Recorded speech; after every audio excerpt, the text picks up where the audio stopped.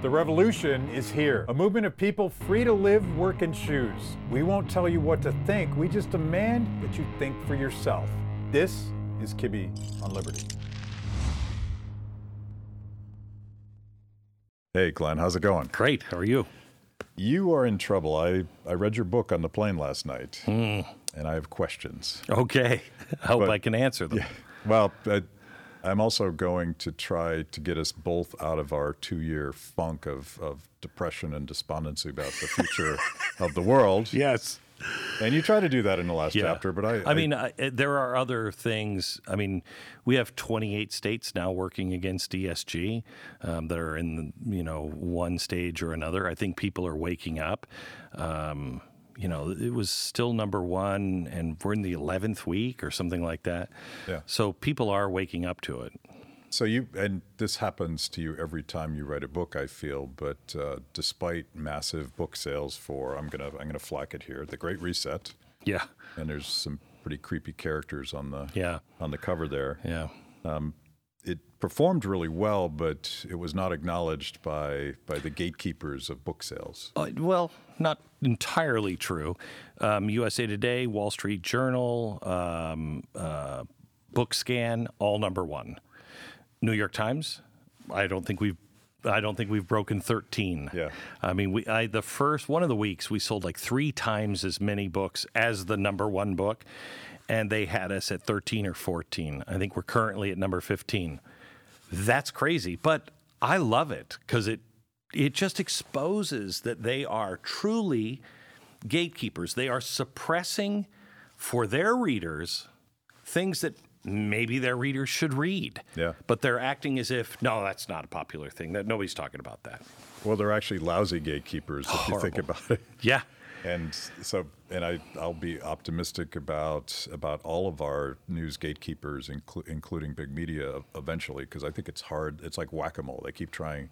They want to suppress the news about your book. They want to suppress stories that don't fit the mainstream narrative. They want to suppress anything that criticizes China. And yet the stories get out. Yeah, the key here is that you just have to have a lot of different sources. Yeah. It's whack-a-mole is a good way to describe it. We were talking about China and Shanghai. Is that because Twitter isn't doing their best to suppress that, or is there just a billion people trying to get that out? Yeah, I think there's so many voices and so horrific what's going on there. And we should get into that because I feel like what's going on in Shanghai is at the core of the story that you're trying to tell in this book. That in Canada, those two. I'm obsessed about the Canadian truckers. It is. I just talked to the pastor, been arrested 16 times, has like 190 citations, just got out of prison, solitary confinement, 50 days. What he described, what he went through was hell. And he saw the paper, all the paperwork. It was coming from the Trudeau administration. It wasn't going through the regular channels. Yeah. But talk about whack-a-mole. Like Trudeau perhaps showed too much of his hand because the extreme measures he took against these beautifully peaceful protesters tells us what's in store for us next, right? Oh, yeah. They're going to debank us, and they're going to jail us, and they're going to go after us simply for expressing opposition. So, and I think he had to pull back because... But he really didn't. I mean, he really didn't pull back. I mean, he ended the emergency, but that didn't change the results or the outcome for any of these people. Yeah. It's kind of like January 6th. We might not be talking about it, but they're still there. They're still there. Yeah. And not coincidentally, you've surely seen the video of Klaus Schwab, the Dr. Evil in your story here. Right. He actually looks like Dr. Evil. He does. I mean, he dresses like Dr. Evil. And he's got a German accent. Anybody who's got... And we make you talk. You don't want that guy. That's like the last guy you should pick. But over and over again during the Canadian trucker things, you watch a video of Klaus Schwab saying, Justin Trudeau is my boy. Yeah. Oh, yeah. and my cabinet and his finance minister. And, there was something else that just came out from, I don't know what it's called up in Canada, but basically a FOIA request from Rebel Media. They wanted documents, internal documents, and they found that the week that Trudeau was saying the Great Reset was a conspiracy theory, his finance minister was meeting with the Great Resetters, putting it all together. He has all the paperwork. It's like, wait, you're saying this is not happening, but here's the paperwork from the same time. I love how they named it in a way that sounds like a big conspiracy. Oh, yeah. And then when you repeat the name that they named it, the Great Reset, they're like, that's a conspiracy. Conspiracy. I know. You're like, it's like when you said New World Order. Okay, I'm not saying that that's the Antichrist thing or whatever people might think it is, but I think they named it the New World Order. There's a New World Order emerging. Yeah. I think they did that so when we said they're talking about a New World Order, it's easy to dismiss us as kooks. I mean, it's what I would do if I were them. I'd be like, they'll eat this up. Just keep calling it the New World Order. So let's set a baseline in case people don't know what the World Economic Forum or who Klaus Schwab or what the Great Reset is, because the basis of this book is a critique and a warning that these guys have been working at this for a long time, and it's coming. What is it? So it is a New World Order. It is. It's funny. You can split the world in half. It's going to lead us to a bipolar world where you'll have Russia, China, and India, and probably Saudi Arabia, etc. They will be part of one Axis power, if you will. We will have the Allied power. The only difference is one side, China in particularly, and Russia to some degree, one side is authoritarian but wants global control. The other side is doing more of a regional thing. They're just doing the free world. But it's the same total control. What you're seeing in China is what America is heading towards. They've come up with there's this great book by Stuart Chase. Do you know who he is? Mm-hmm. So Stuart Chase, the guy who coined the term the New Deal, was in the FDR administration, wrote a lot. Towards the end of the war in 42 or 43, he writes a book called The Road in Which We're Traveling. He pretty much lays this out. And he said, look, this is where we're headed. He said, 10 years ago, I would have called it fascism or communism, but we know that those things, the fruit that they bear now. So he said, we just would call it System X.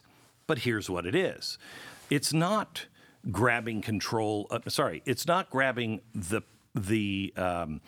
property of corporations. The means of production. Yeah. Yes.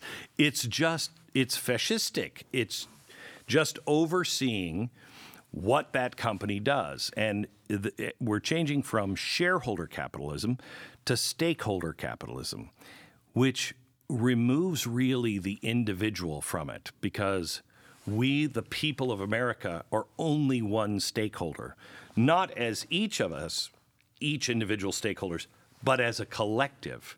And we choose our representative who will exercise our stakes there in Congress, okay? So you really have no say whatsoever. And this is why when we had the Paris Accords and Trump pulled out, everybody freaked out. And I thought that, didn't you? I thought that was so strange. I'm like, guys, there's really no teeth to it. What are you doing?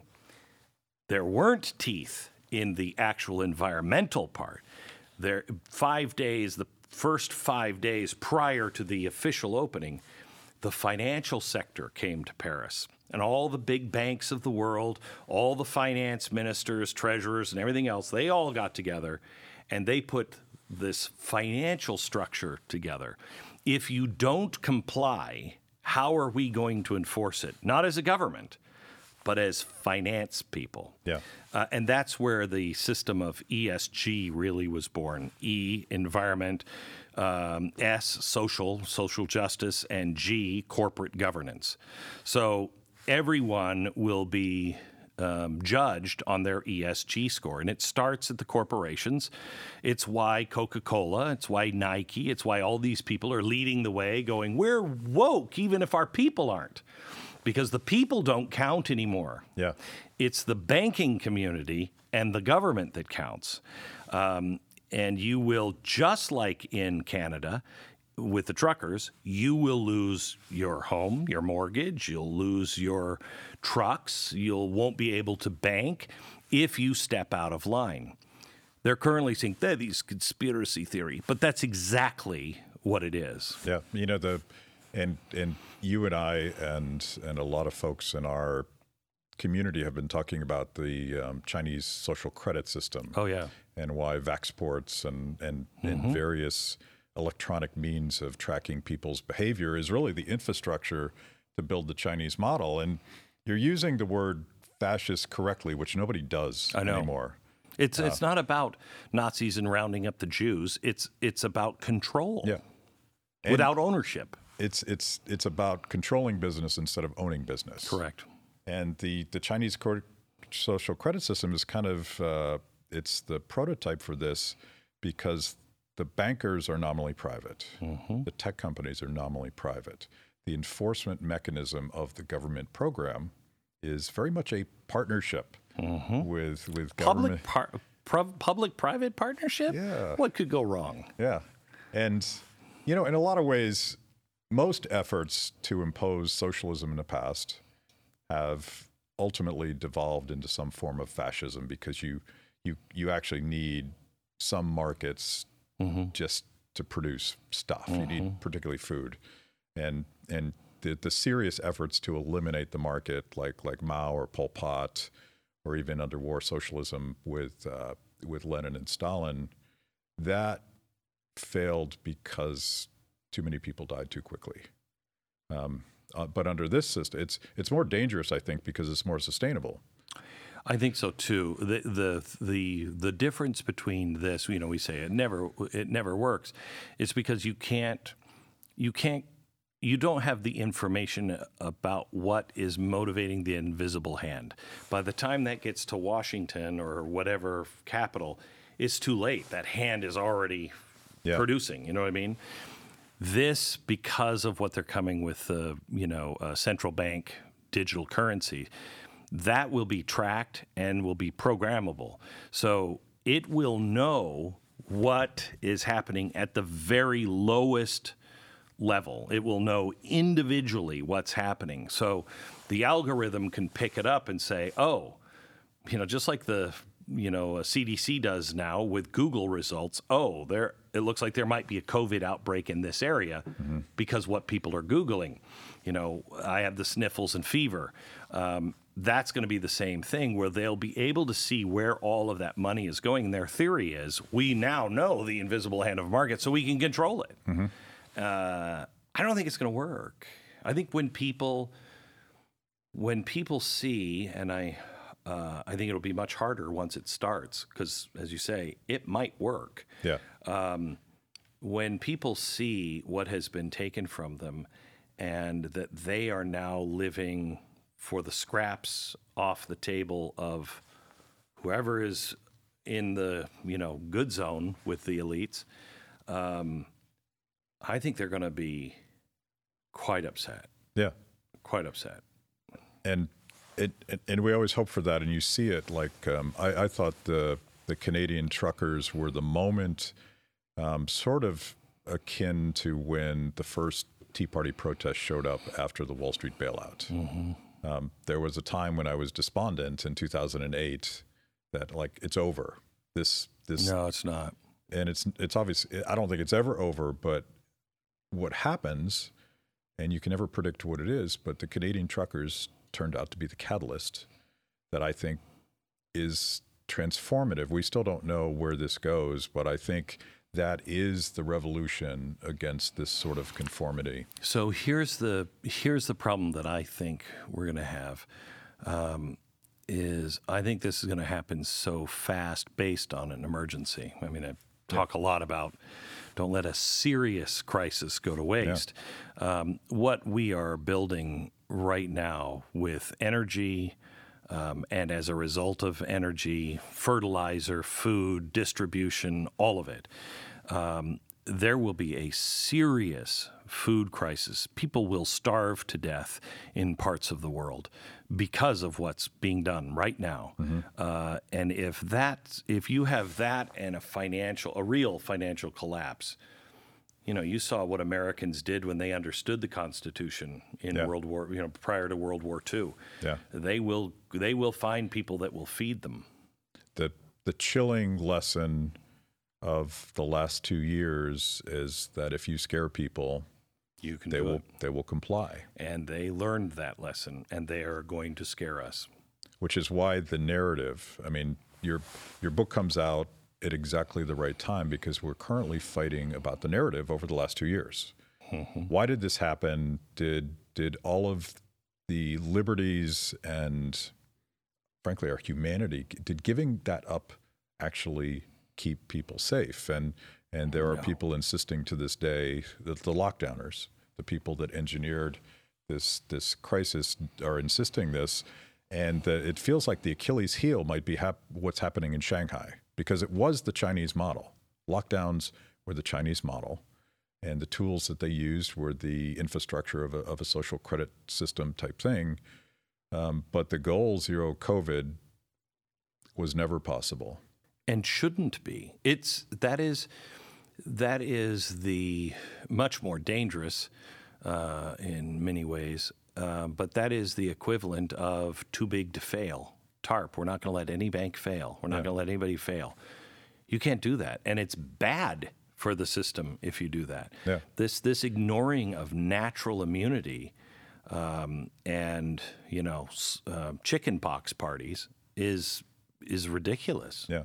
I want to take this concept, the Great Reset you describe technically as the new fascism. I don't know if you use the word new, but it's sort of this technocratic. Yeah, I think it's the rise of the 21st century fascism. 21st century.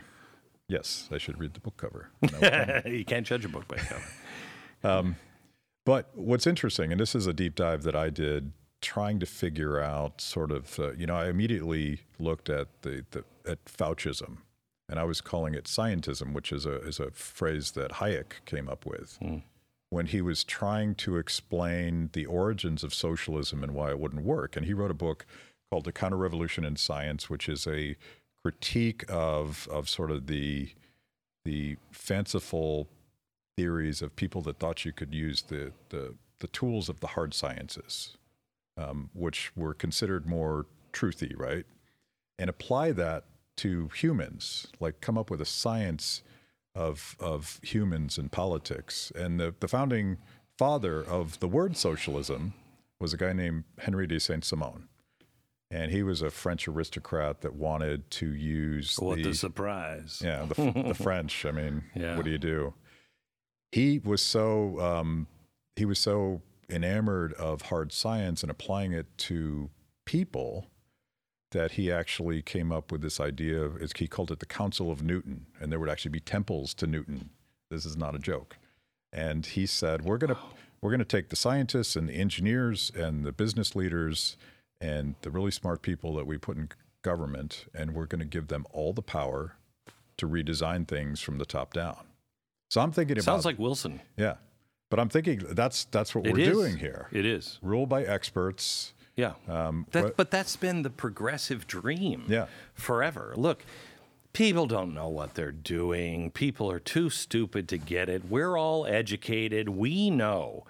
And when you couple that with collective, you can mass murder or starve to death anyone you want, because you're going to have to break a few eggs if you want to make an omelet. Yeah. And this has been the progressive dream. If you read a horrible book called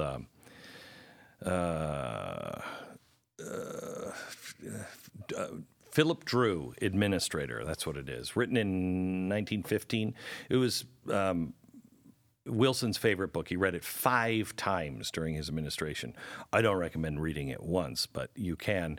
But it spells out pretty much what this is, what's happening right now. Yeah. That's what they wanted, a benevolent dictator. Yeah. And by the way, the original version of socialism, the Saint-Simon socialism, wasn't violent. It was supposed to sort of naturally happen, that people would cede all of their personal choices and responsibilities to the experts. And it wasn't until Marx came along sometime later and said, no, it's only going to happen if we kill a bunch of people.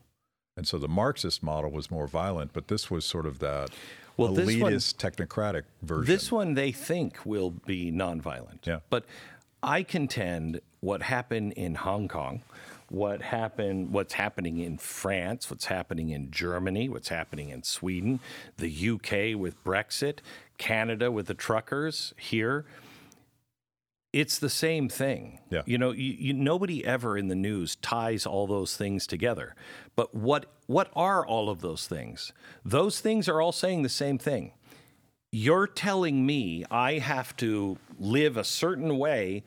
No. Yeah. I'm done with that. You are not the boss of me. That's what all of these things are. It is truly the elites against the rest of the world. Mm-hmm. And, that's why they have to work so hard on silencing people.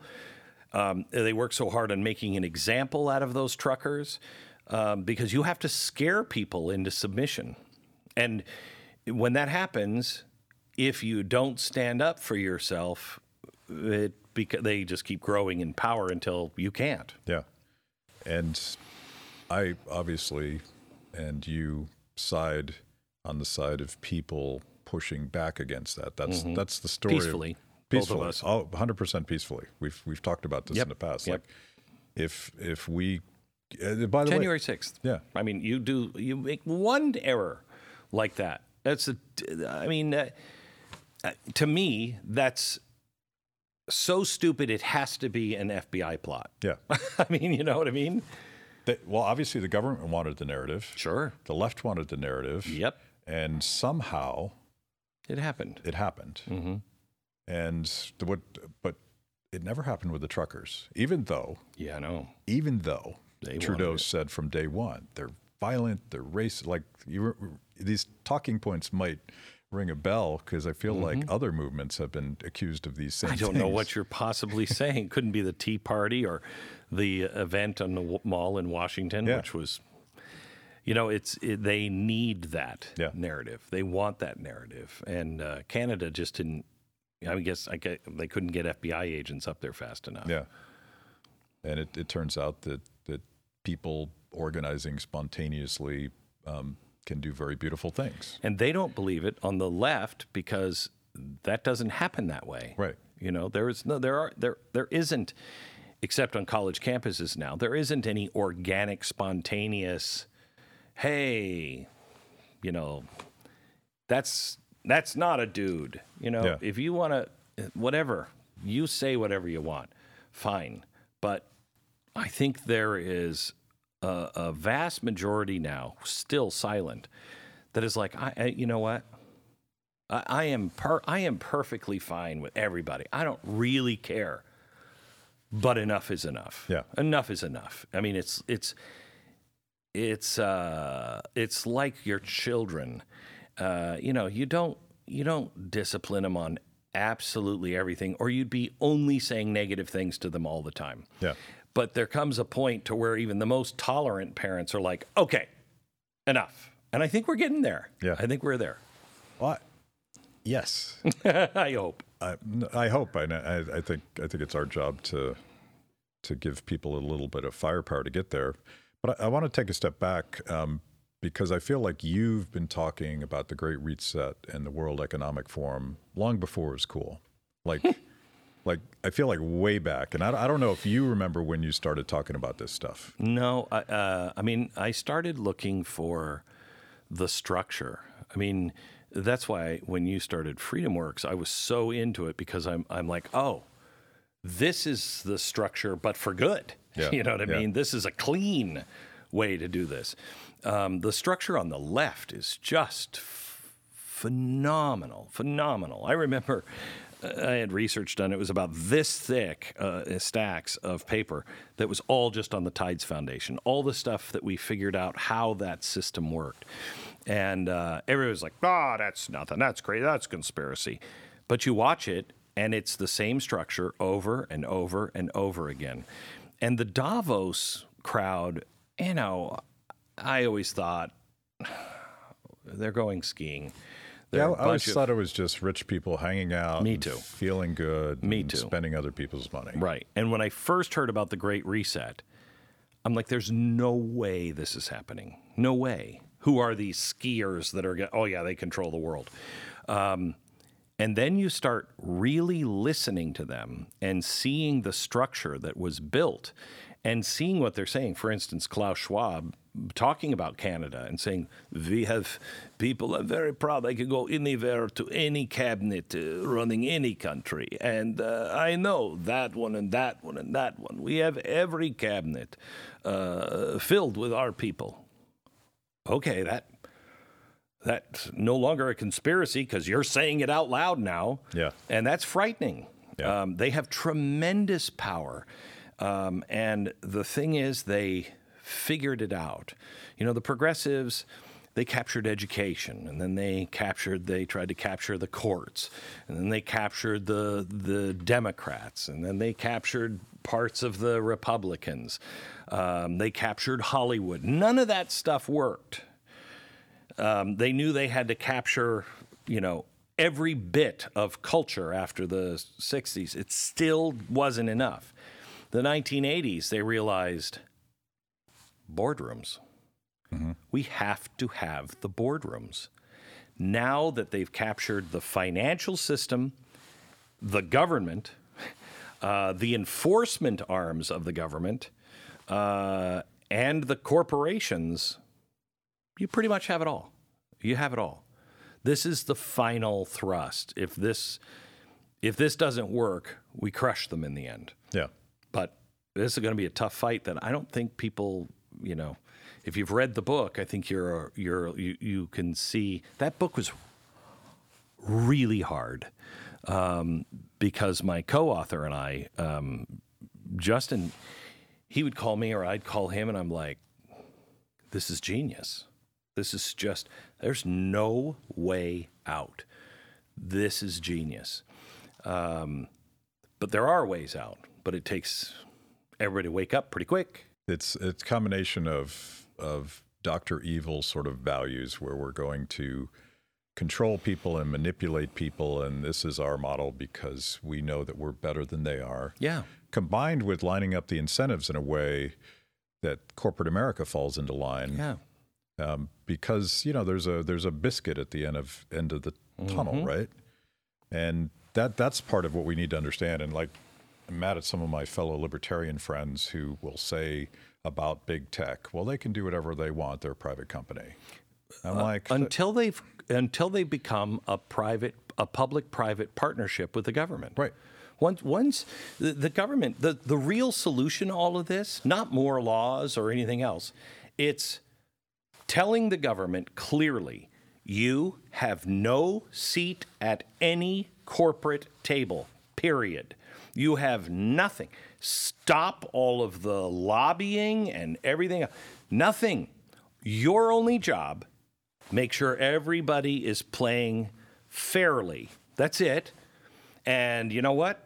Let them go. The problem is that these corporations are in a public-private partnership. Mm-hmm. I mean, look at the devastation of Russia. This is going to come and bite us in the ass big time because we've just blown up the dollar. Mm-hmm. We've just blown it up.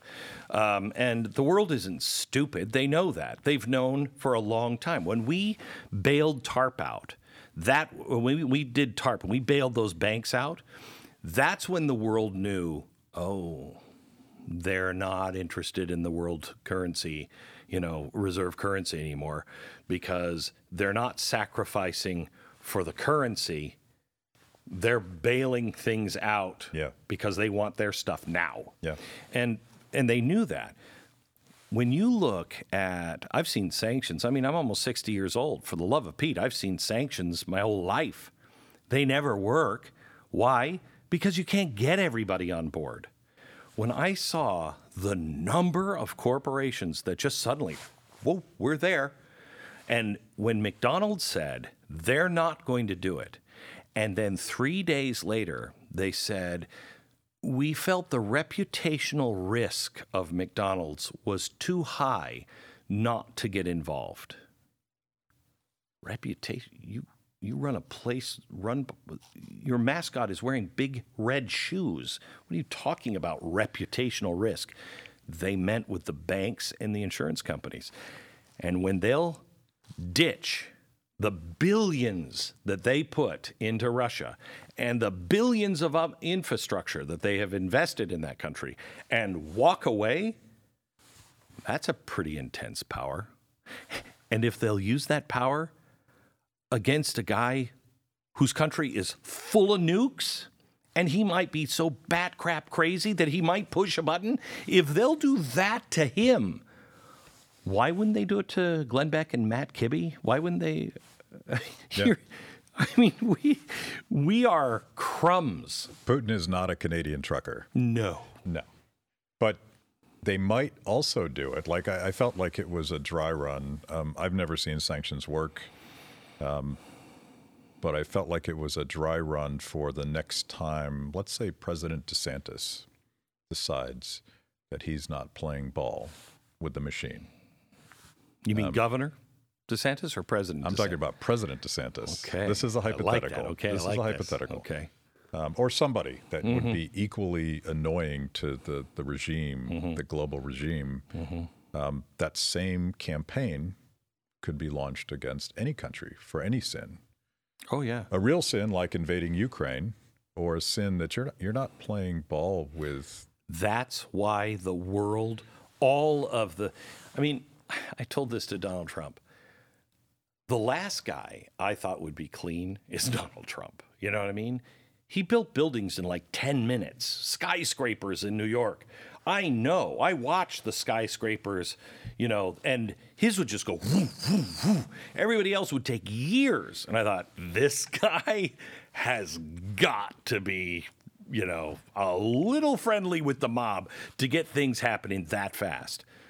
He's had every one of the Five Eyes definitely have done deep dives on him and his family, and you got nothing? That shocks me. You got nothing. He would not play ball. I think he actually believes in America first, in ways I don't necessarily agree with.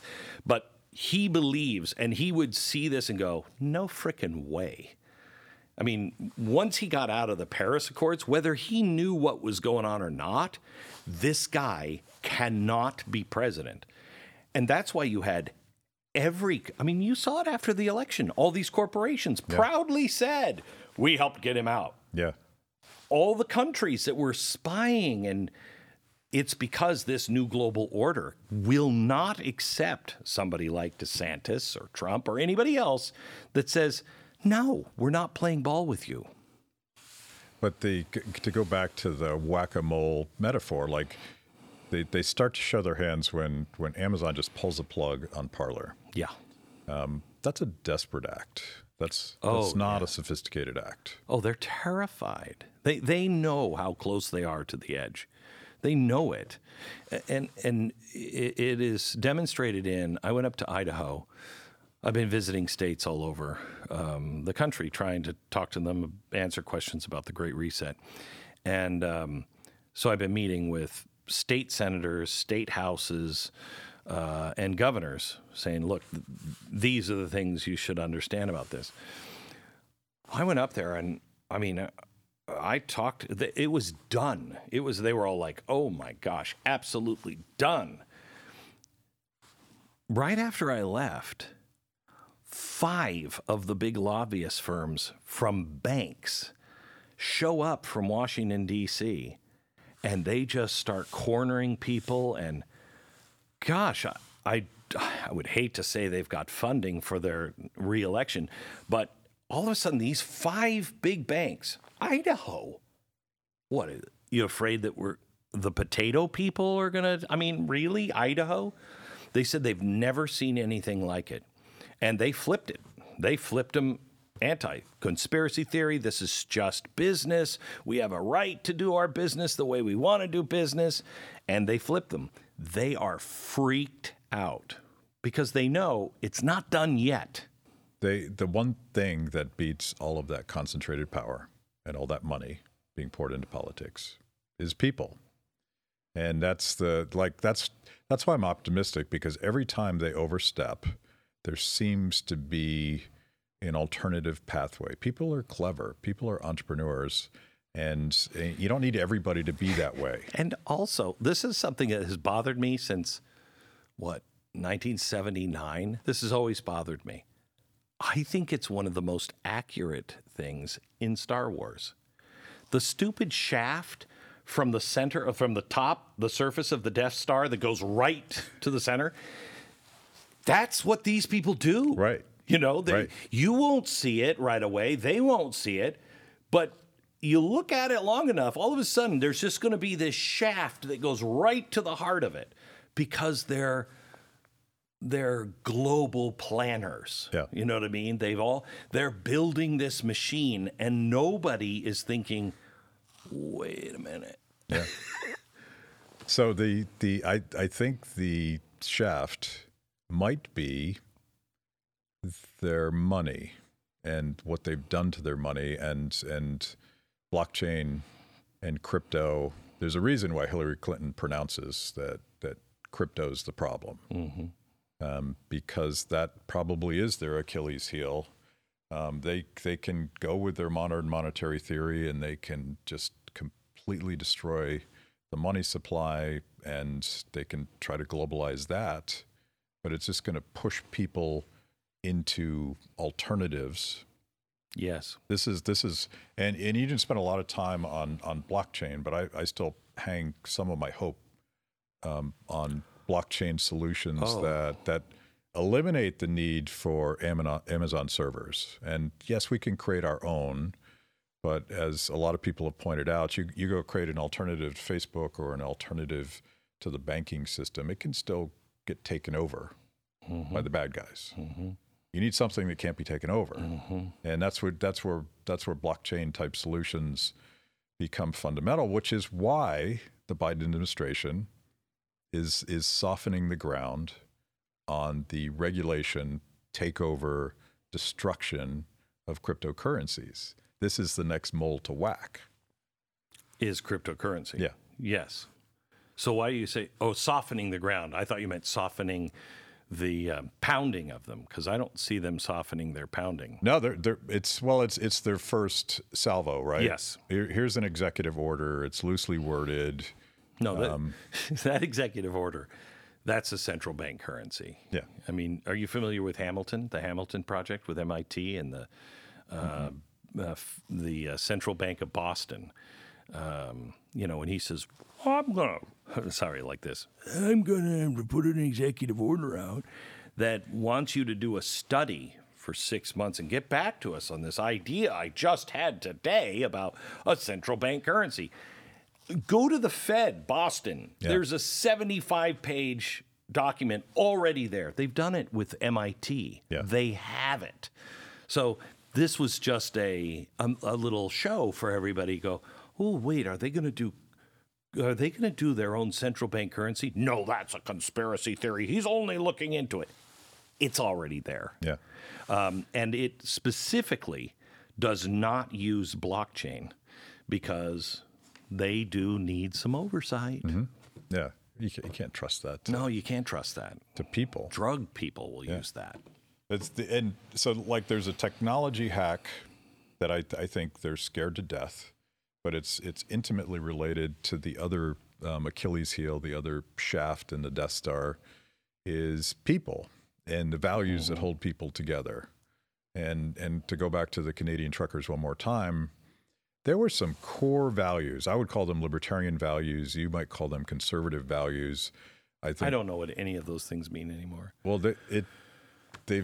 every word is meaningless, but the values aren't meaningless. Correct. So, like, think, Decency, honor, hard work, self-reliance. yeah. You know, But think about the four things that I've boiled it down to four, which is totally arbitrary. But people were showing up finally. Americans didn't do it, but Canadian truckers did. The freedom to work and earn a living for your family. Yeah. Just reacting viscerally against this idea that somebody wasn't essential, and that you didn't have a God-given right to go earn a living and work hard. Mm-hmm. It's not, I hate to say right to work because that has baggage of legislative and political stuff. The right to leave your house and to cross like, I don't know about you. Well, you're in Texas, so you had a different experience, but in the Northeast, if I wanted to leave DC in March, April, May of 2020 and drive into New England, I would be stopped at the border. I might be arrested in states like New York and Connecticut. Do you remember this? People forget that. I never saw the roadblocks. I mean, because COVID happened, and I was here in Texas for, 3 months, and I said to the family, let's go up to Idaho. I have a ranch there. Yeah. Let's go up to Idaho. We got in the car. We drove past all those states. Yeah. I had Gaston write me a memo because reporters, the media, was exempted from this. So I had a little fancy piece of paper that said that I was with a media company, so that I was, unlike people, I was a special class. So gosh, it would be nice to be a non-essential worker, because then you could just stay at home. Unless there's food shortages, and then maybe only essential people get food, or more food than others. I mean, you don't ever want to have anyone deemed non-essential. That's not a good thing when you're moving towards fascism. Well, it's anti-human because it turns out that people need purpose. Yeah. And this is AOC talks about dignity, and she thinks you can pass it with legislation or get it from a politician. But dignity is the freedom to go earn a living for your family. Correct. And that's what they took away. And that's, I think, the visceral reaction, which wasn't conservative or libertarian. It was just human. Like, you can't do that to me. Well, the first thing they took away, remember, is the right to fail.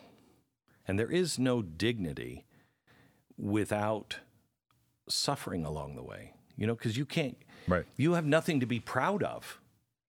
If it's guaranteed, I'm going to be successful at this. I'm going to hit this mediocre range because they're not going to ever let me fail or suffer. Well, what am I proud of in the end? I'm proud that I made it against all odds.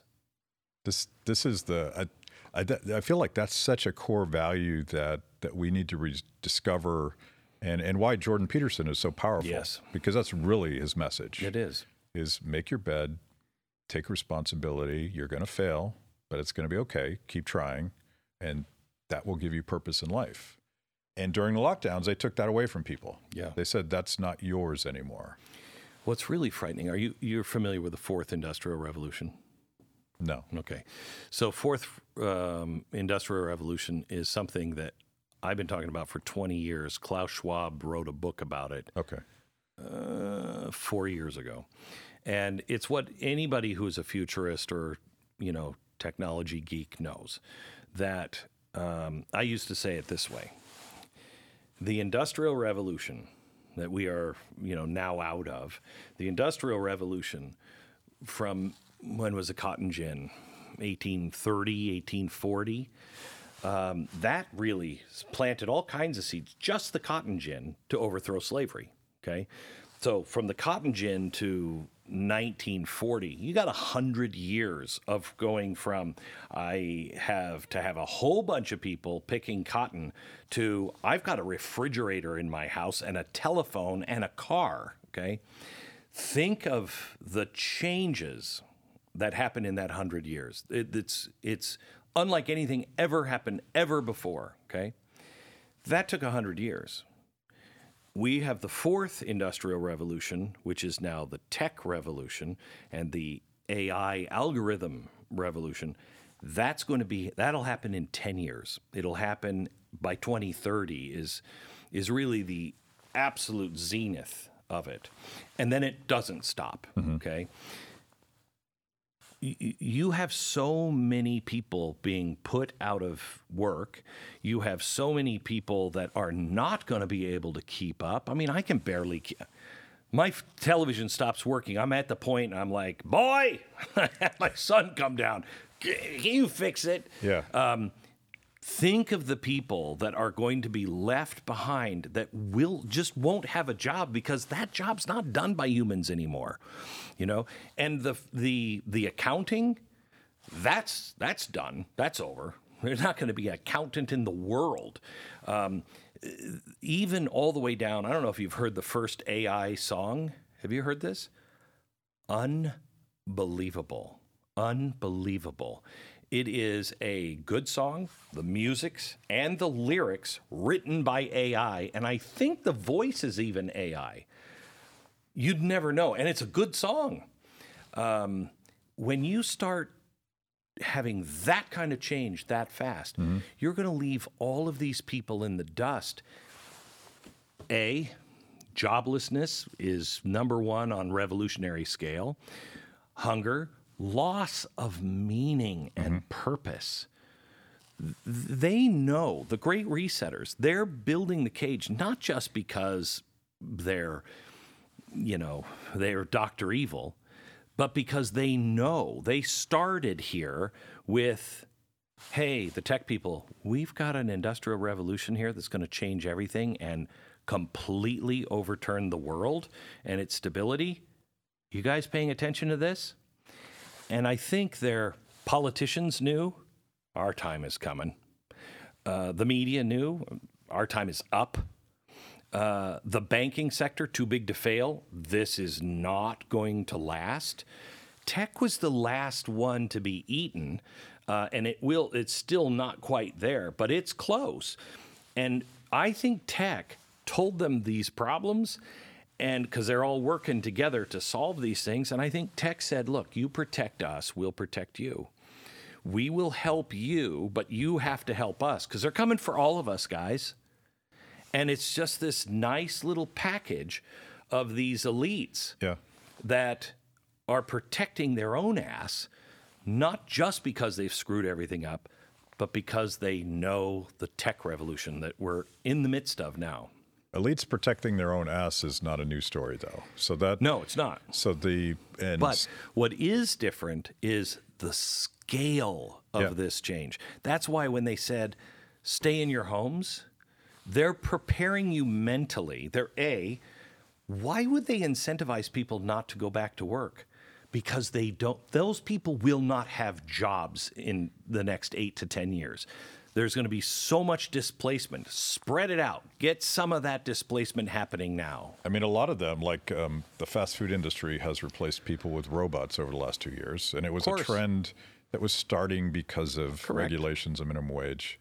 Trucking. What a great way to get trucks, these gigantic trucks, without a driver in them. Yeah. What a great way to get those on the roads after 10 years or 8 years of can we get a delivery of something, please? I mean, you'll beg for the things that we would have fought just on job losses. You'll beg for those things quickly. But the power is with the people. Yeah. And to go back to Jordan Peterson for a second, something magical happened. I went to one of his concerts, maybe you have as well, and this was a while ago now, but a lot of young people that I had never seen before. They weren't part of any movement. There were a lot of young couples there, and they were looking for that thing we were talking about, meaning, and dignity and purpose. And I think what the central planners, the Dr. Evil, Klaus Schwab world will deny them is that. And that's everything. That's at the core of humanity. Because you're already seeing that. Look at our suicide rates. Yeah. Our suicide rates have never been like this. And we are at I was going to say we're at the peak of our prosperity, but I think that's past us, at least if we continue down this road. But we have, can you name a time you'd rather be born than right now? I can't think of a time to be alive in the world, any place in the world, that would be better than America right now, even with all of our problems. Right. There's no reason for us to be this, except none of it means anything. None of it means anything. So you try, after telling me all the reasons we're screwed in this book, the last chapter basically says, go local, get back to face-to-face relationships and rediscover those core values that make being a person worthwhile. Yeah. And it's the only hope. That's what, like, I want to believe they can't strip that from us.